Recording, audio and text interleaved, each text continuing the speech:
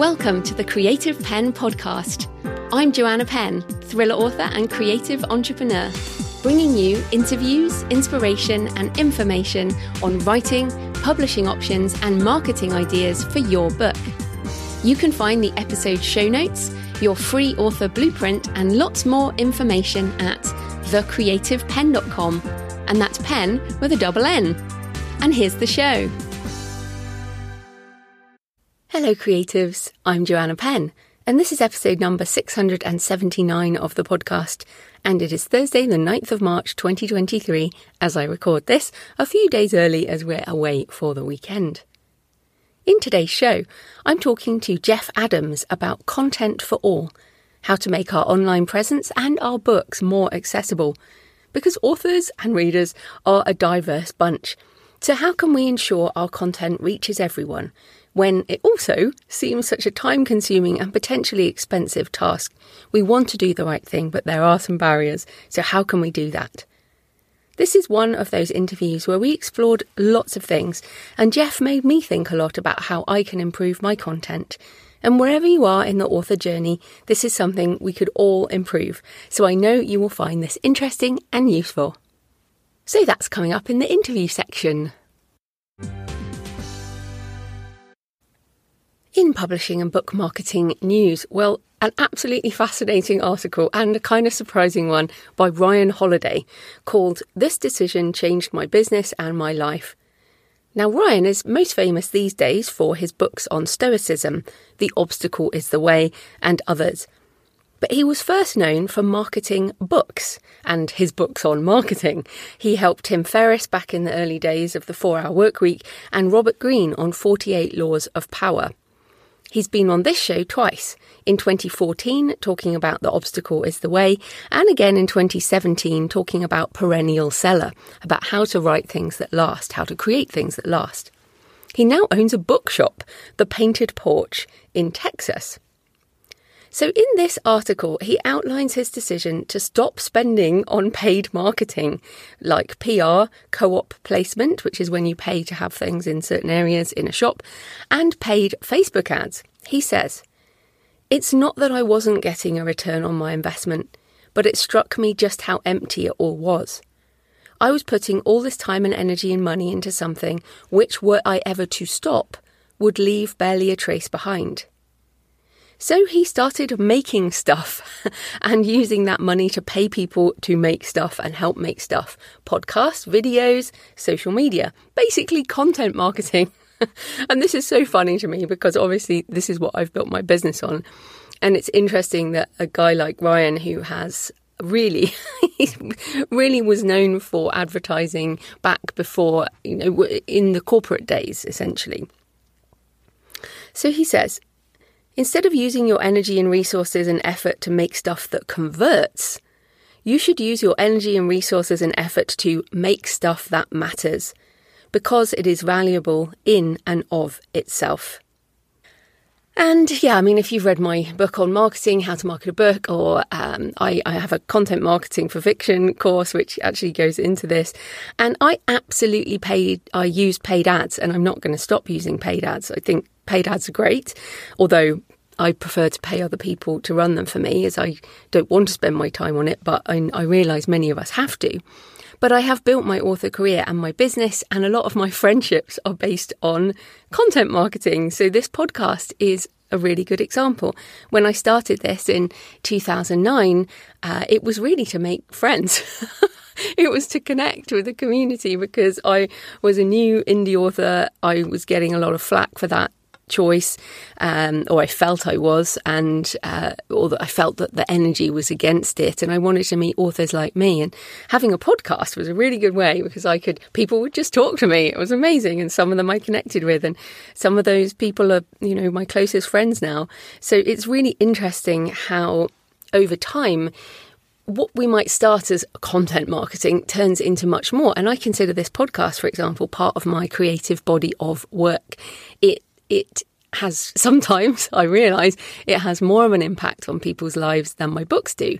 So while I absolutely will keep writing books, podcasting touches people in a different way. And I love content marketing. I love having content out there that helps people, that inspires people. I love my books and travel site, and it's funny. I know I let it go, but I haven't let it go. It's kind of on hiatus, but I do have some episodes coming up, but it's going to be more of a sporadic thing. But it's so interesting to hear Ryan say this. And yeah, so have a think about that. If you feel that you are someone who just doesn't like the ad side of things, don't let that stop you doing marketing, because content marketing can be creatively fulfilling in itself. I'm quite excited about the potential of the AI text to video. I've put aside video for a long time because it's too time consuming and not something I enjoy. But I love using Midjourney to create images. And so I'm really looking forward to when we can do text to video, because I think I'll be able to create a lot more that way too. So this creating stuff that then brings attention to our books is content marketing. So fascinating article by Ryan. And yeah, go back and listen to those episodes if you're interested. And remember, you can always find the episodes if you go to thecreativepenn.com, and on the first page is a search bar. So you can use it and just search Ryan Holiday, for example. And kind of related in useful stuff, I wanted to remind you about entering awards and competitions with your books. Not just your books, your flash fiction, your short stories, all of these things. There are lots of awards for all kinds of writing, all kinds of books, all kinds of genres and levels of writing. And I'm getting back to this because I'm going to enter some. In fact, I have already entered some for Pilgrimage, and I'm going to do some more. And I thought I would share some useful links. So Readsy have a list of writing contests, and these links are all in the show notes. The Alliance of Independent Authors have a list which also rates the competitions based on whether they are worth entering or just there to make money, because that is the problem. Is that some of them are just like, well, you could be an award-winning author, but it might not be something that's worth doing or something that's charging, and you just never get anything for that. So I think the Alliance actually goes through and rates things as green or orange or red. So I went through that list, and also I went through the Readsy list, and then I made sure I checked on the Alliance list. And finally, bookawardpro.com has a service where you can load up their book. They have services to identify and even submit your book to various awards based on genre. So I'm looking at that again. I did that a few years ago, but I'm going to go back and look at that again because I do have a goal of winning an award as J.F. Penn, and Pilgrimage is by J.F. Penn. Even though it's not fiction, I actually figured that maybe memoir might be an interesting category to enter awards on. Why not? You only win awards by improving your writing craft and entering awards. So I'm going to do that. We'll see what happens. I mean, these things are not under your control, except that you can enter your book into them. So I'm going to give it a go and wanted to remind you that it is possible. And in my personal update, well, I had a reading day last weekend and a book recommendation for you this week. The Creative Act, A Way of Being by Rick Rubin. Now, I tried this on audio, but I found it a bit too annoying. It has gong noises, which annoyed me between sort of spiritual readings. And I was like, oh, that's annoying me. But reading it in hardback was perfect because I was able to read it at my pace and not have gong noises. You might like gong noises, but if you have tried it on audio and didn't like it, I would suggest trying it again in print or ebook. It gave me, I guess, more time to think about each short chapter. And although Rick is primarily a music producer, I loved his insights on the creative process. I have lots of highlights in the book, and I will be reflecting on those again, but I'll share this quote with you today. As artists, we aim to live in a way in which we see the extraordinary hidden in the seemingly mundane. Then challenge ourselves to share what we see in a way that allows others a glimpse of this remarkable beauty. And this resonates so much for me, and I often feel like I see a setting or a situation or just the world differently from others, except you lot. I mean, I think writers in general, we're just a bit weird. You are my weird. Anyway, and then we try and bring glimpses of that through into our books, either through the eyes of a character. Sometimes that character is ourselves, but definitely seeing the extraordinary hidden in the mundane and then sharing that, challenging ourselves to share what we see. That's basically what we do. It's fantastic. Now, there's lots more things that resonated in the book. And if you enjoyed Big Magic by Elizabeth Gilbert or The Creative Habit by Twyla Tharp, which is one of those, she is a choreographer, but again, that book is fantastic. The Creative Habit by Twyla Tharp. If you enjoyed either of those, I think you'll enjoy The Creative Act by Rick Rubin. So in terms of work, I have basically been recording and editing my writing setting course, which will be out hopefully this week as this goes out. And so I'll probably announce that next week. But yep, that's almost done. And I am so looking forward to writing some fiction after this. I'm at that finishing energy point with this Pilgrimage Kickstarter now, because the course is part of that I really want to, I really want to publish the book out there. It is on pre-order for May, on some of the stores, also on my own store. It's available for pre-order for April, and it's like I really want to get the book into the world in other ways, but also I want to get back to writing. So yeah, I'm probably doing a standalone, at least I think it's a standalone. But then I thought Map of Shadows was a standalone when I was writing it. But the working title is The Catacomb Book. There we go. You can guess. Might have a catacomb in.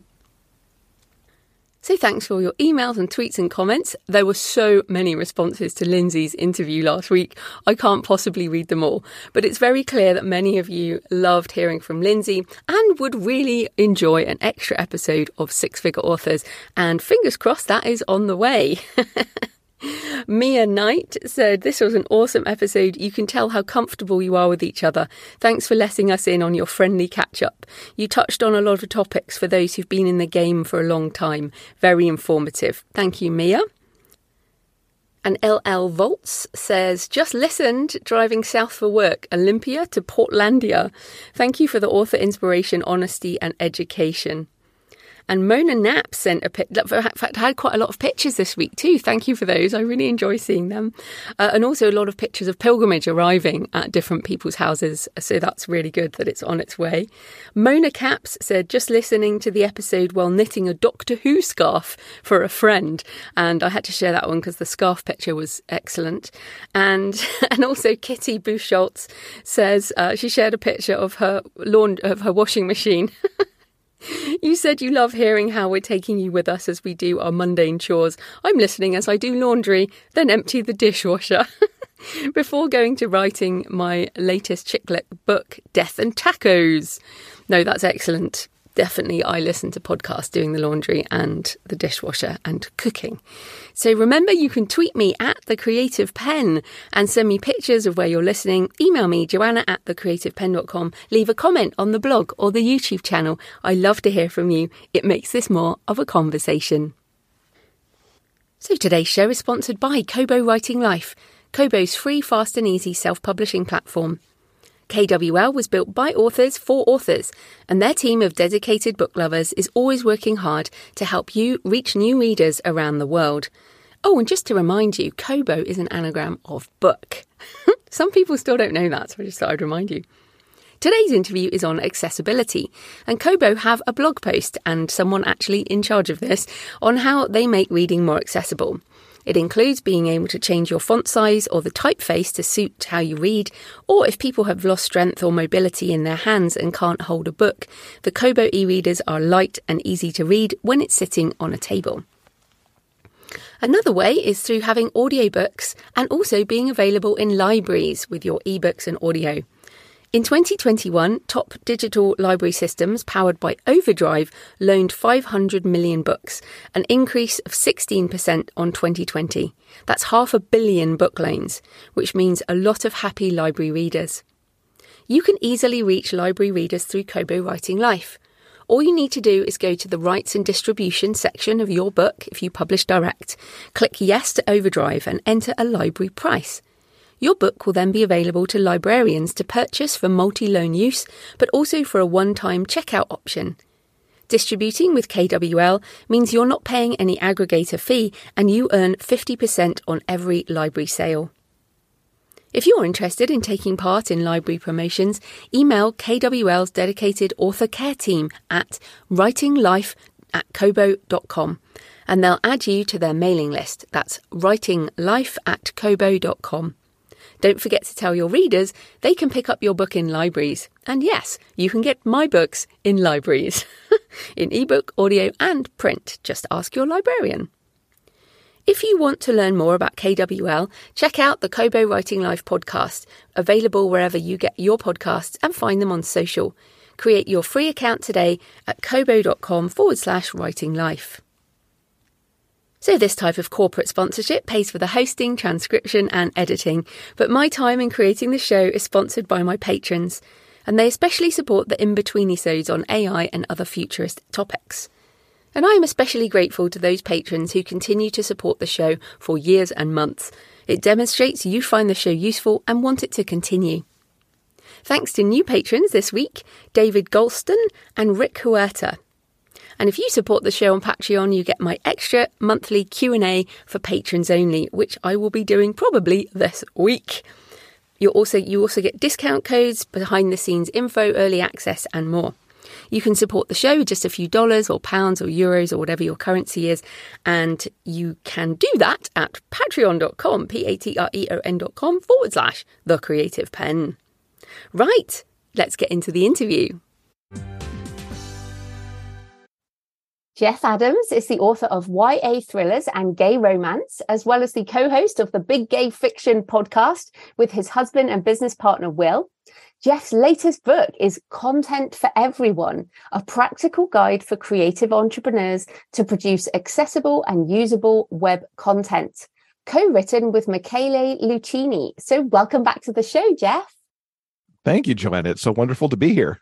Oh, yes. And of course, we've met in person at Podcast Movement, and you were on the show with Will back in April 2020, which is a long time ago. So give us an update on what you've been up to since then in terms of your books and the big gay media empire.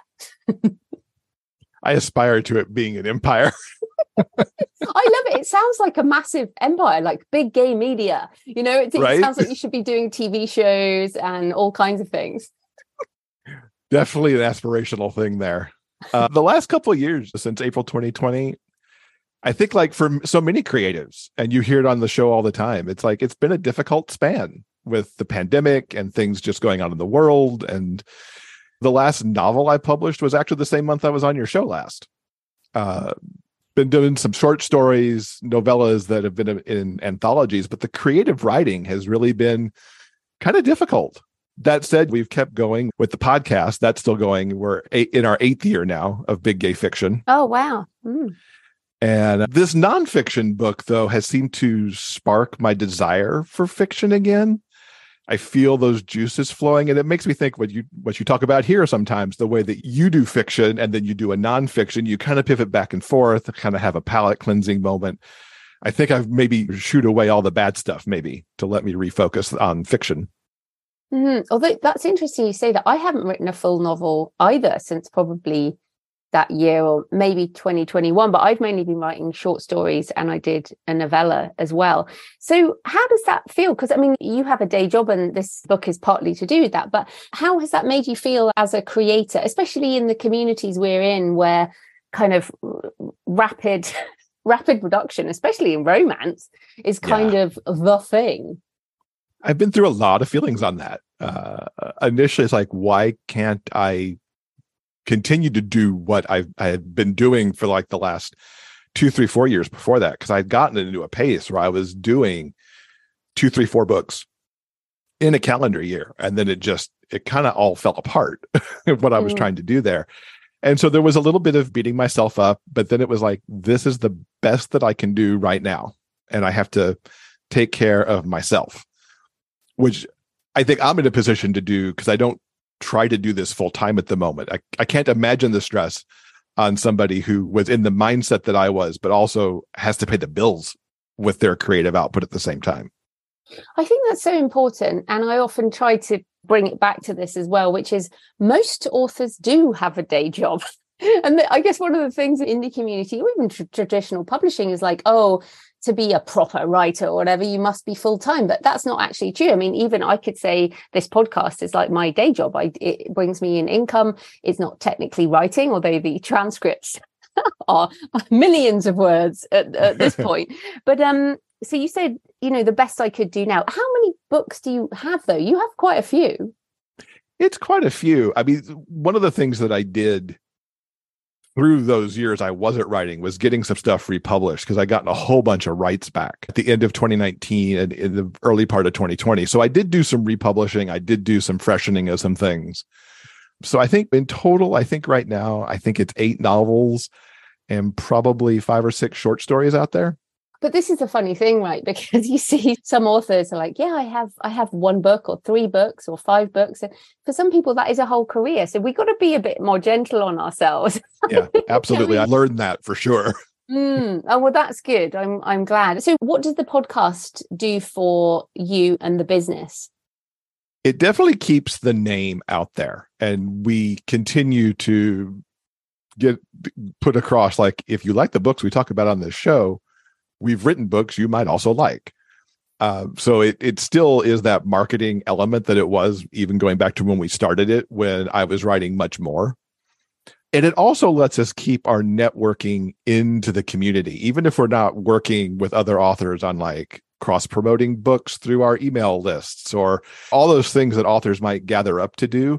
Even in this moment where I'm not writing, I'm still active in that author community through the podcast and promoting the genre, instead of just potentially dropping out entirely if we hadn't had the show and then I'm not writing at the same time. So I feel like it's definitely helped to maintain that connection and network to the genre that we operate in.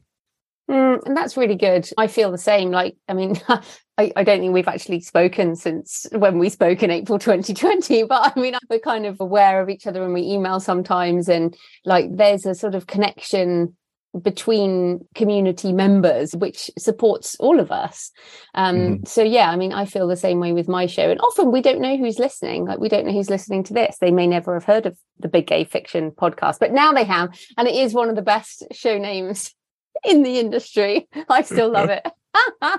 So we should probably talk about the book, which is this content for everyone. So what is accessible content? Because it's one of those terms we've heard we might not understand. And why is it important? And why do you care? We could probably talk the next hour about that, but I'll bring it down to some key points. So if you think about the content that's out there on the web, and I think most of us think about engaging with content in the way that we personally do. And for most of us, it's engaging with it visually on our screen. We're probably navigating with a mouse or maybe a trackball or a trackpad or whatever that is. If you're on a mobile device, a tablet, it's tap and zoom and pinch and whatnot. But if you think about people who need to use other methods to interact, perhaps they're blind and using a screen reader, there's going to be barriers to them potentially accessing your content because of how it's done. You could have somebody, certainly anybody who has hearing loss. Transcripts for our shows are so important for them to be able to get the messages, understand what we're putting out in our shows. Similarly, captions for videos. Think about images. Images of text are used all the time in our industry. I think one of the things we see for authors right now that are so popular are those square images with the book in the middle and all the arrows coming into the book cover, talking about tropes and plot points and whatnot. So not only if people are blind, they're obviously going to need some other text, either in the alternative text or in the post itself, to give us what's in the image. But then if they're low vision and you've got bad color contrast in that image, people aren't able to connect with that. If somebody's dyslexic and the font you've chosen is really curly and fancy, maybe they can't connect with that. Those are just some easy examples to talk about when we think about accessible content. And it's important because everything is on the internet these days. And certainly for us independent authors, we rely on our websites, on the stores that we run, on social media, on our newsletters to convey these messages. And if you think about the population that has some form of disability, you're talking over 1 billion people across the world. roughly 20 to 25% of the population who has a disability that is somehow reported, whether it's because they're maybe getting disability from the government agency, it's recorded with their insurance, maybe they filled it out on a survey form at some point. And that's just the people that are admitted as such. If you add things that are temporary, like somebody breaks their arm, they can't use their mouse, they need to navigate by keyboard.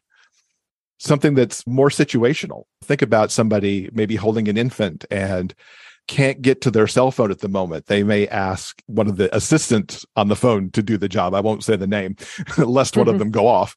Or somebody even episodic with a migraine or an arthritis flare-up and how that impacts how they deal with the world that day. Accessible content matters. And one callback I'll make to the episode that's just been out the week that we're talking, which is 675. You mentioned that report from Ben Evans. 5 billion people have a smartphone. And, the pandemic remade e-commerce and the internet. More people are online, more people to access the content.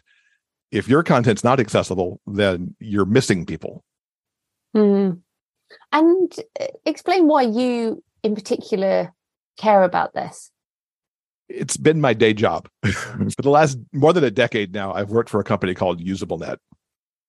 And UsableNet was founded as a company working in digital accessibility. And in particular, over the last 6-7 years, I've been working closely with companies on their accessibility programs and really looking at the broad range of things that go into digital accessibility, which is far more than we talk about in this book. And learning that, working with these companies, working with them on their content, it started with just me tying it back to my own websites. Like if I'm going to talk about this, I need to make them as accessible as I can with my technical experience, which is pretty close to none outside of what I could do in those platforms. Because I can't manipulate, for example, my WordPress theme. I can only do the things that I can do within the content entry place itself. And then beyond trying to improve my own sites, I see what my fellow podcasters, my fellow authors, others in the creative community put out there. And once you know what not accessible content is, it's really hard not to focus on it when you see it somewhere. It's like, oh, those colors, that's a problem. Oh, this link text. I wish that was something better for people, And so it's like, I want to help spread the word in a place where it's not talked about that much. It's talked so much, especially here in the US, because it's very litigious for e-commerce companies who aren't accessible. But there's so many more people to talk to about this and to improve the internet for everybody. So it's become my thing in a way I never thought it would. I never thought I'd write a book about my day job, essentially. Well, and we're going to get into some tips for what we can do in a bit more detail, but I am going to play devil's advocate because one of the things that people think, so for example, I have always had a transcript on this show since the beginning. And at the beginning, I used to do it myself. And then I started paying humans. And then the AI tools came along. And then you still need them cleaning up and they get, blah, blah, blah. But I've always done that primarily for a business reason, which is SEO. And it's had the wonderful side effect of making the content accessible. And in fact, some people listening, they're not listening, they're reading the transcript. A lot of people do just read the transcript from my show.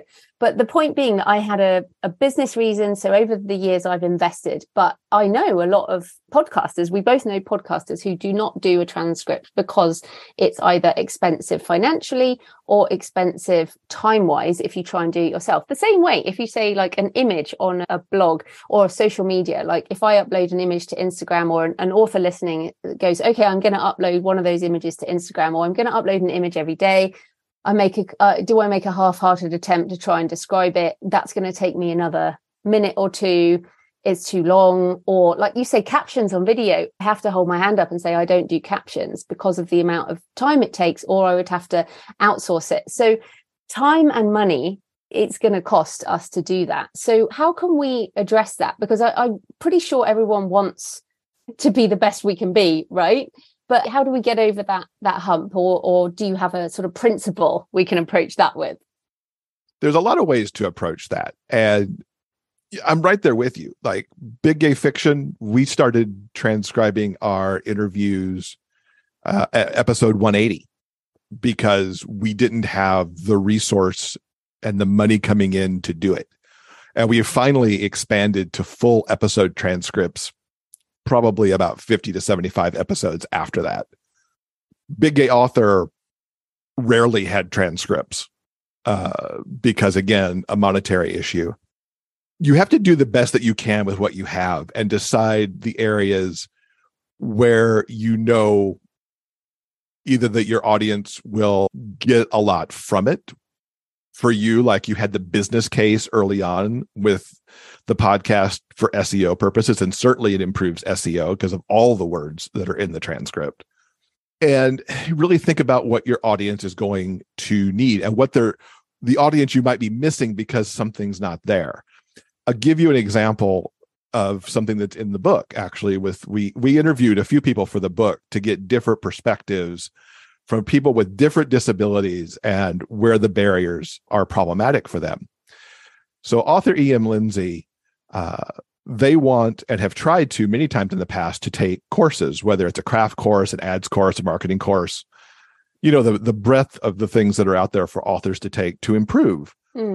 They so often find that in live scenarios, captions aren't available, even if they are automated. They're not there to help.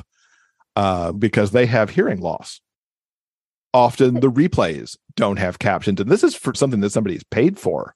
Can I just jump in there? Okay, so yeah. I have video courses. I don't have captions, but I always have transcripts. Is that just not good enough?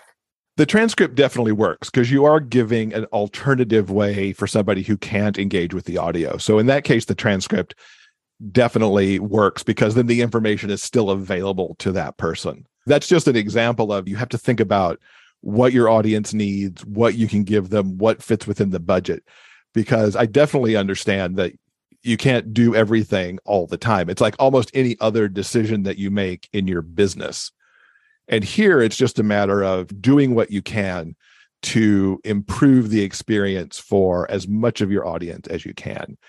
It really dials back to something that we mentioned in the book a couple of times about progress over perfection. Do something to start to improve, whether it's the images, whether it's captions, whether it's use of colors, whether it's how you do your link text, whatever that is. Think about the things that we present in the book and then figure out how that maybe adapts to your business now, what you might adjust from your previously posted content, and what you'll do going forward into the future as well. Yes. So images, for example, I probably spent the first 5 years of my internet life not even doing the alt text field until even for SEO, that's really bad. So can you just go into some specifics around images? And I still find this difficult. Like on Twitter, for example, you can type in some descriptive text and I just find it really hard. So the example you gave of the book with the arrows going onto it, can you tell us what we would tag that with, what text we would use? Sure. So, and there's a couple places you can do this too, because you could also put it in the post itself rather than the alt text so that it's just there for anybody who needs it. They can get it from the image and get it from the post. But if you think about one of those arrow ones, you could say, and I actually built an example of this as one of the things that we have as one of the extras in the book. So Tracker Hacker by Jeff Adams is a YA thriller that includes hiding secrets, rescuing the dad, hacking into computer systems, on and on and on. So each of those things would have been the arrow, and then it just becomes a sentence, whether it's in there as the alt text itself or if it's even in the post.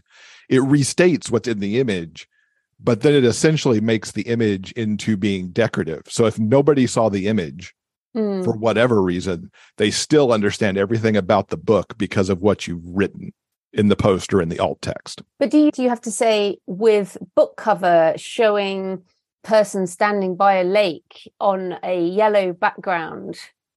Not necessarily, because it likely doesn't matter.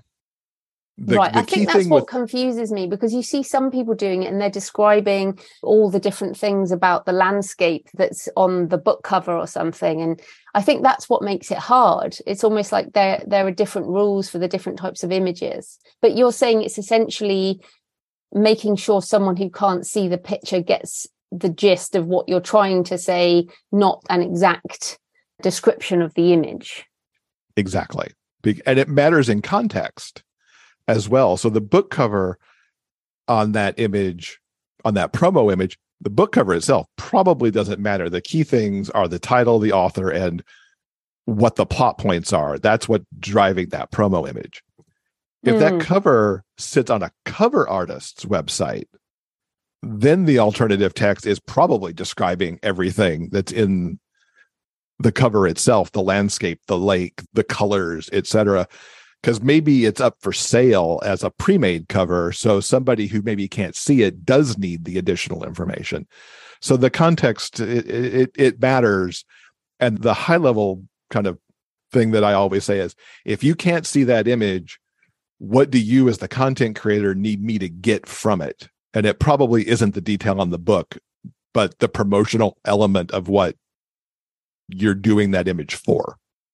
Yeah, I can see that. I can see. I mean, I'm a very visual person, but actually I also have a lot of visual issues. So this is something I care very much about. I mean, I could in my lifetime not be able to see. So this is something that I do think about, and I just think I get wrong all the time. So this is something I'm interested in learning more about. You mentioned link text a couple of times. Can you explain how to do that properly? Mm-hmm. Before I get into link text, I want to say one more quick thing about images that I think a lot of people also don't know. Instagram and Facebook automatically write your alt text for you. Oh, well, that's handy. What about Twitter doesn't? Twitter does not, thank goodness. Do not let Facebook and Instagram write your alt text because it will be wrong. If there's text in your image, and I'll use the idea of the arrow picture again, the promo image, it's going to read all the text left to right. So it's not going to like figure out the thing on the right side of the book is all one thing and the thing on the left side's all one thing. It's going to read straight across no matter what.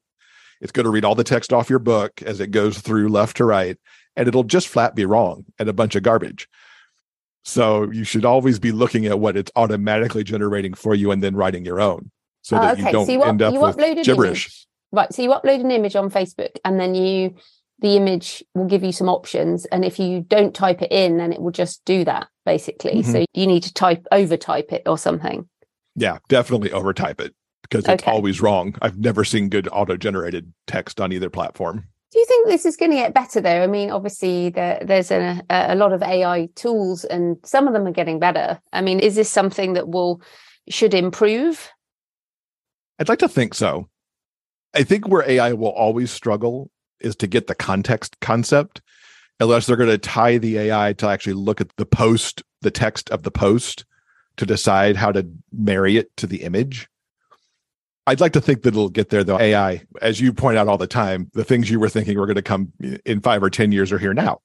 Yeah. So it's got to get better. It's just, I don't know how it'll deal with generating the right context, but hopefully it can at least get better at what's actually present in the image and parsing that information out better.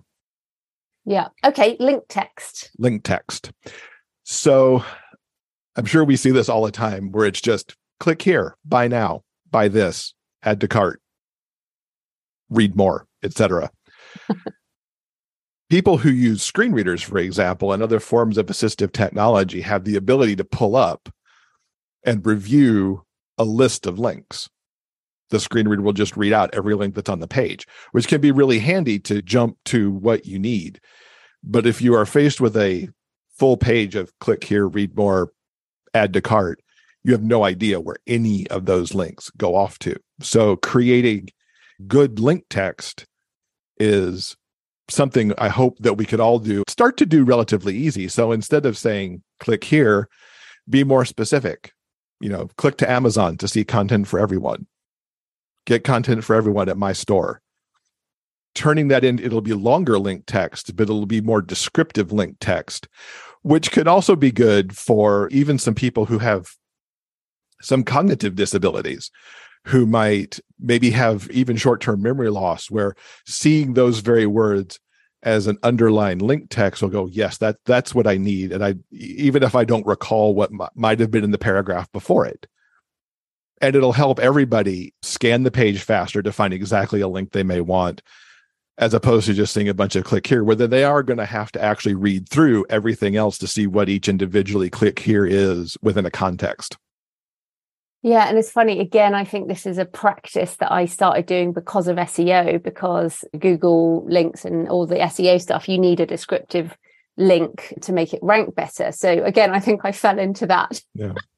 For good business reasons, and now most of my site would be all right for that, although I'm still guilty of it sometimes, for sure. Actually, I say that in the show notes, I'll say maybe talking about this particular topic, and then I'll have the source in a bracket and it will just say The Guardian or something like that, and I don't include the whole headline because those show notes go into like Spotify and stuff like that. So it is difficult, isn't it? Because we kind of also designing our content for these different tools that read into it. Like Twitter, you only have a certain amount of words, so you have to change what you do in order to make that right. So yeah, it's tough, isn't it? Are there any other particular ones for authors where you think this is something people consistently do wrong or could improve? Let's say not do wrong, but could improve. Emails that are all images. I mean, based on what we talked about a moment ago with images, you can imagine if you've got an email full of images and no text, somebody, people do that. Do people really do that? Really? People really do that. Yeah. Including like big e-commerce companies do it all the time.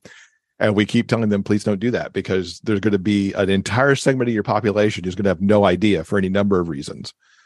From color contrast to font choices, you're probably not loading up good alt text in your email forms all too often.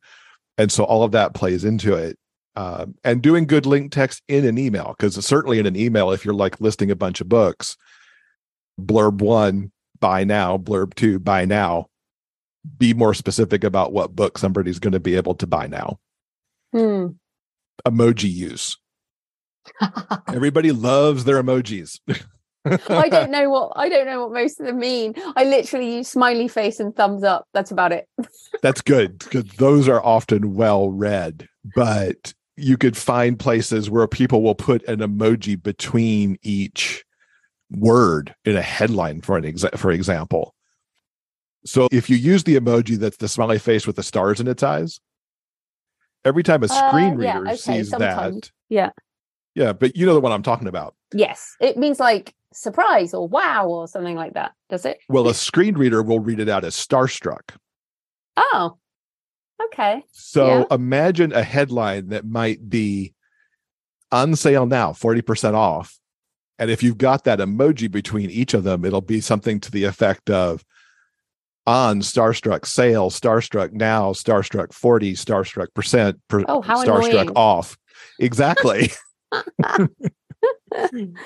And it could be a trouble for cognitively disabled users too, trying to figure out what those words mean with those emojis between them. What do the emojis mean in context?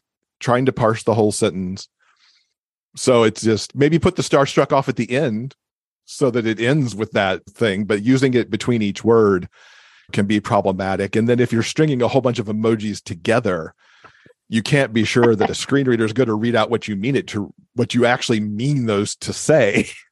Yeah, it's difficult, isn't it? I mean, again, we only have so much time to do things. And you did mention progress over perfection, but maybe the tip is, look, just pick one thing to start doing better.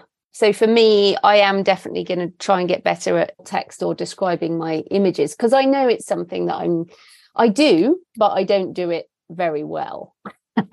So I think I could get better at that. I mean, is that the way to do it? Like, don't try and do everything, because let's face it, we all have a lot of things to do. Yeah, it's really the best way to consider it. I would say if I was to break things down, it's like pick one or two things from the book and decide I'm going to do, in your case, images better. Maybe I'm going to do link text better.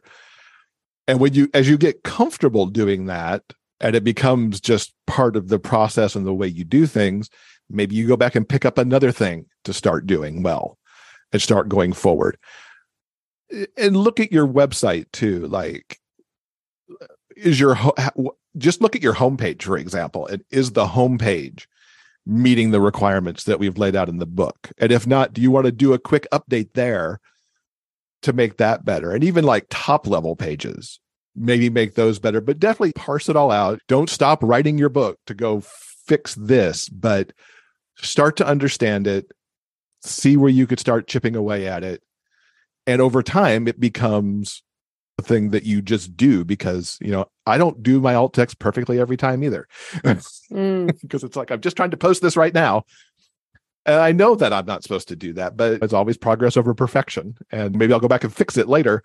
If I'm on the run or something as I'm posting, or just flat forget it sometimes. Because also these platforms don't make it super easy to go do it. Twitter does, but Facebook and Instagram don't. Just on the website thing, I mean, generally, the older your website is, the less accessible it is, right? Because a lot of the modern themes are on WordPress, certainly are mobile compatible. They scale depending on what kind of device you're on. I mean, sometimes I'll click on say a tweet that somebody's put out, because I still use Twitter a lot. I'll click on a tweet and on my phone, and I'll end up on someone's website that is sort of pre 2000 probably, and it's like a black background, and it's tiny because it's not scaled to a mobile device, and so you have to pinch and try and scroll in. But I mean, I find the white text on a black background is utterly ridiculous. Or like you mentioned about color stuff, it's not necessarily that that people are entirely blind, although obviously some people are, but some people, there's just other things going on, aren't there? Do the best you can. I mean, it sounds like I'm saying don't do anything at all, but it's like, if you've got an older website, see how it can fit into your plan to upgrade your template, upgrade your platform, to move yourself into the 2023s. But yeah, you're right. There are companies who still have, and individuals who still have, those pre-2000 websites that don't scale up on the phone. It's interesting you mentioned that dark background with white text doesn't work for you, because I actually operate in dark mode all the time. So even my Word document is black background with white text. It's easier on my eyes. That's so interesting. My husband does the same. And I'm not going to say anything about your age, but I feel like, I don't know, people who used to use computers back in the day, when that's what they were, is that where it comes from for you? It's really only recently I've switched to this more dark mode setting, because it was recommended to me actually by somebody I interviewed for the book.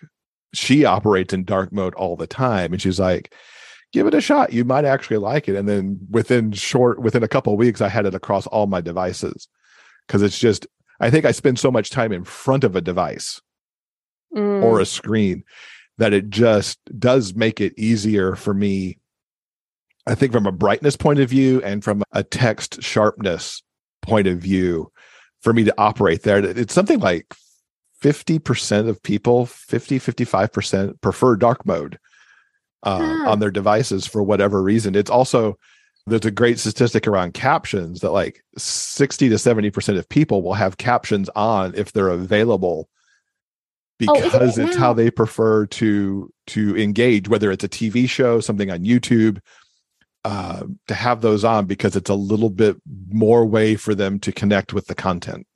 Yes, and there's some crazy stat now that it's not just people of older category, it's a lot of young people prefer captions. Oh, absolutely. On Netflix and stuff like that. But it's interesting because we've been watching a lot of Korean TV on Netflix, and of course it is all captioned. And it was so funny. I found myself saying to Jonathan, "Oh, can you turn it up a bit?" Even though we're watching the captions, I still want to hear the sound of I really like Korean language.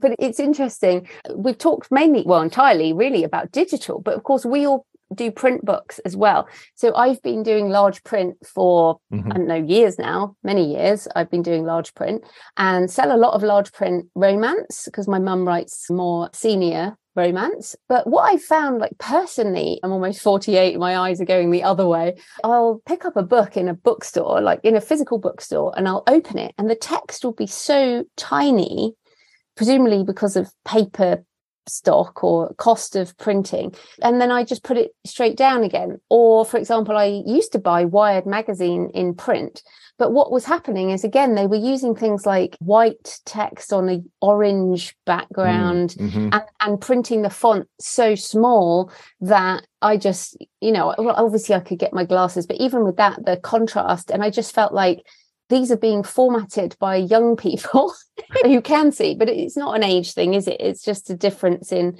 ability. But what are your tips for print books?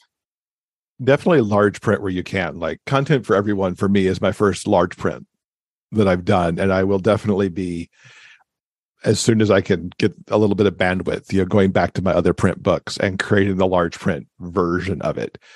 Because for those who want to read a physical book, I think the large print is good to have. Certainly, and I think this becomes easier, like if you're doing something in vellum or something, to create these multiple formats, but to also pick a good font. You want to pick a font that is as accessible as possible. And those tend to be fonts like Times New Roman, Arial, Homa. You really want to look for the ones that have good character differentiation, and not like the ones where the uppercase I's and the lowercase L's and the ones all look the same. Yeah. To help people who are dyslexic be able to parse the letters, and people with lower vision not, having easier time to parse even in the large print format. So I think it's mostly about minding good fonts. And within the book, we actually talk about what the accessible fonts are. And I listed off a couple of them there.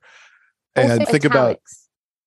Use italics judiciously and as you're supposed to. Don't do massive blocks of text in italic, for example. Like, don't have a 4-page flashback that you're doing in italic for some reason. People do that, or they put the whole prologue in italics, and it's like, I'm sorry, I literally can't read it. Like, it's obviously not just me, but I find italics incredibly hard to read, and it's like I just can't read that. So I will put the book down or send it back or whatever. Yeah. Do it, not song titles, but like album names, TV shows, movies, those get italics because that's just the proper way to designate them. But don't do that with the whole prologue in italics. Use bold judiciously. Yes. And not whole big text blocks. Don't do whole blocks in whole big large pieces of text in capital letters, for example, and keep things left justified. I think sometimes people want to use the justified, so it has the same endpoints left and right. But the variation that you can get between the words can be disruptive for some people. And if you have don't do a lot of centered text, big blocks of centered text, because it's more of a cognitive drain and can be more difficult to fully understand something if you're having to move your eye to the beginning of where each of the lines happens to be.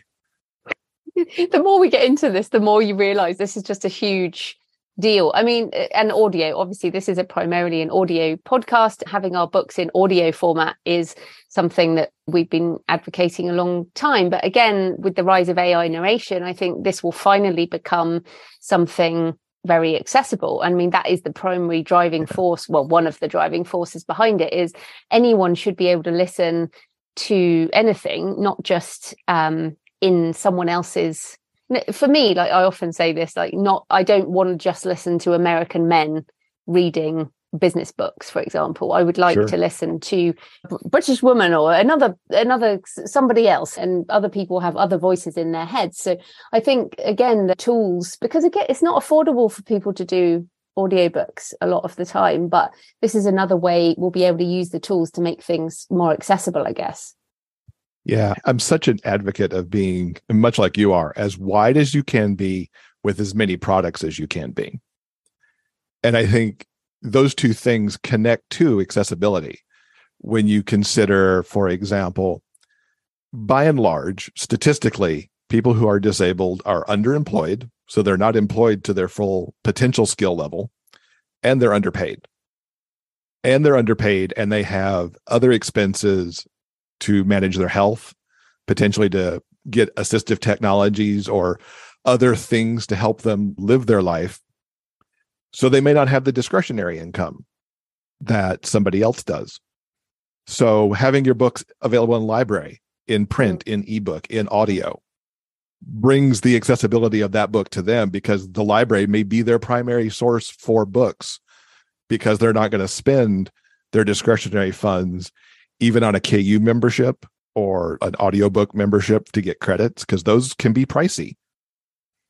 And certainly AI audiobooks do fill a price point, because you're going to be able to offer those at a lower cost to the libraries, to individuals, rather than the more spendy. I think a standard audiobook price these days, not counting a credit, is at least in the $20 range, if not a little bit higher. But then the subscriptions to Audible or Spotify or whatever, those also cost money that somebody may not have as a discretionary fund. So the more wide and the more price points, I think the better. Yes. And of course, we can have our books in libraries, ebook, audio and print. As you said, that's all available to us now. So yeah, there's a lot we can do. And I hope that this interview has given people a lot of tips. But if people want to find the book and everything else you do, where can people find you online? So the book is at contentforeveryone.info. And if you want to pick up the book from my store, you can grab it at contentforeveryone.info/purchase. It is, of course, available wide, currently ebook and standard print and large print paperback, with an audiobook yet to come. My writing you can find at jeffadamswrites.com, and podcast at biggayfictionpodcast.com. Brilliant. Well, thanks so much for your time, Jeff. That was great. Yeah, thank you so much. So I hope you found the interview with Jeff interesting. And remember, it's about progress, not perfection. So is there one thing you can do to make your content and your books more accessible? Coming up this week, I have an in-between-isode with Leanne Leeds on how she is using Sudowrite, powered by AI, to help her creative and writing process. And next week, I'm talking to Joseph Nassis, who writes across traditional and indie, so he's a hybrid author.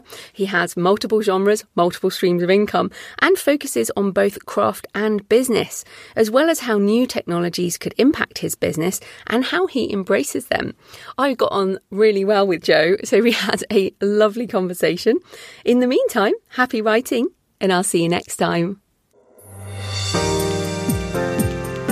Thanks for listening today. I hope you found it helpful. You might also like the backlist episodes and show notes, available at thecreativepenn.com/podcast. You can also get your free author blueprint at thecreativepenn.com/blueprint. If you'd like to connect, you can tweet me at The Creative Penn or find me on Facebook at The Creative Penn. See you next time.